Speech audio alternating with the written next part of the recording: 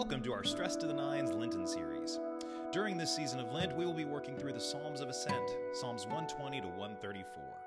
I invite you to check it out here on your podcast or join us each morning at 9 a.m. on Facebook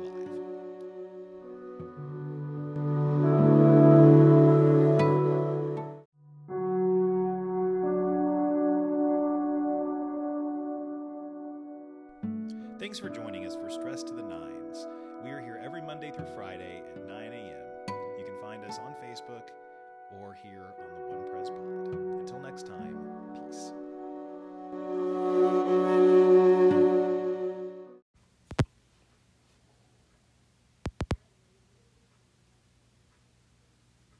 Hey, good morning, everybody. Welcome to another day of Stress to the Nines. It is Thursday, February the 25th.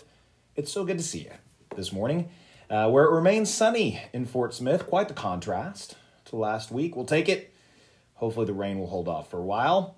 But what won't hold off for a while is Psalm 122. What do you think of that transition? I thought it was pretty good. All right, let's read Psalm 122. Remember, we're spending 3 days on this. So we did verses 1 through 2 as our focus yesterday. If you want to go back after missing that, you can find it on the One Press Pod or just scroll down your Facebook page and it'll be there. Today we're going to focus on the middle part of this song. That'll be verses 3 through 5. So we'll read those twice, but I'm going to read the whole psalm through once. I was glad when they said to me, "Let us go to the house of the Lord. Our feet are standing within your gates, O Jerusalem. Jerusalem, built as a city that is bound firmly together. To it the tribes go up, the tribes of the Lord, as was decreed for Israel, to give thanks to the name of the Lord. For there the thrones for judgment were set up, the thrones of the house of David. Pray for the peace of Jerusalem. May they prosper who love you. Peace be within your walls and security within your towers. For the sake of my relatives and friends, I will say peace be within you. For the sake of the house of the Lord our God, I will seek your good." This is the word of the Lord. Thanks be to God. So again, our focus is the middle verses of this passage. It's verses 3 through 5. I want to highlight verse 4 for us this morning. So to Jerusalem the tribes go up, the tribes of the Lord, as was decreed for Israel, to give thanks to the name of the Lord. So let's talk about this for just a second.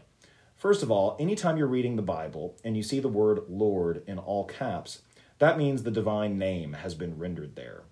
We had a professor in seminary, our Old Testament and Hebrew professor, who wouldn't let us say it. And I have stuck with that pretty much throughout the course of my life and my career since then.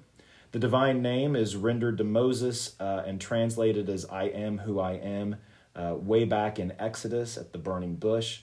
And it is that name which is often, which is the one that is rendered in all caps when you read through the Old Testament as Lord. It's been changed to Jehovah to make it acceptable by people in the Middle Ages. So those are the Hebrew words Yod-He-Vav-He, which compose the name, and then rendered as Yehovah. So that people didn't have to say it. Why were people so worried about saying it? Because it was the most sacred thing in the Jewish world, that name. And it wasn't supposed to be said outside of the temple, which is in Jerusalem. So when the tribes are going up to Jerusalem, they are going there because that is the appropriate place to honor God's name. It's the only place you can say it. It's the only place that it is appropriate to say it, and so that's where they went. And what they do when they went there? They gave thanks. They gave thanks for that name. And I want to talk about that as we wrap up this morning, is this idea of thanksgiving. As I was reading through the commentary on this passage, the writer pointed out that thanksgiving is a way of ceding our lives to God. It's acknowledging that what we have and who we are doesn't ultimately belong to us. When we offer thanksgiving at that type of level, at the spiritual level, what we're acknowledging is a fundamental gratitude for our existence. A gratitude to God for what he has created, a gratitude to God for the lives that we have been given and all that has meant in its worst and its best moments. It's always appropriate for us to be grateful.